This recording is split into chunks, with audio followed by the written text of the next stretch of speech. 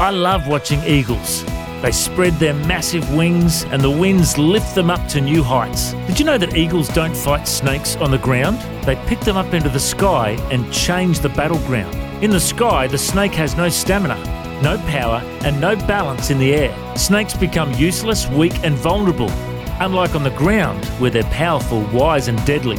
If you're going through a spiritual battle, take your fight into the spiritual realm through prayer. When you're in the spiritual realm, God takes over your battles. Don't fight the enemy in his realm. Change your battleground like the eagle and let God take charge through your earnest prayers.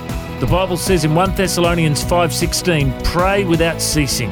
In everything give thanks, for this is the will of God for you in Christ Jesus.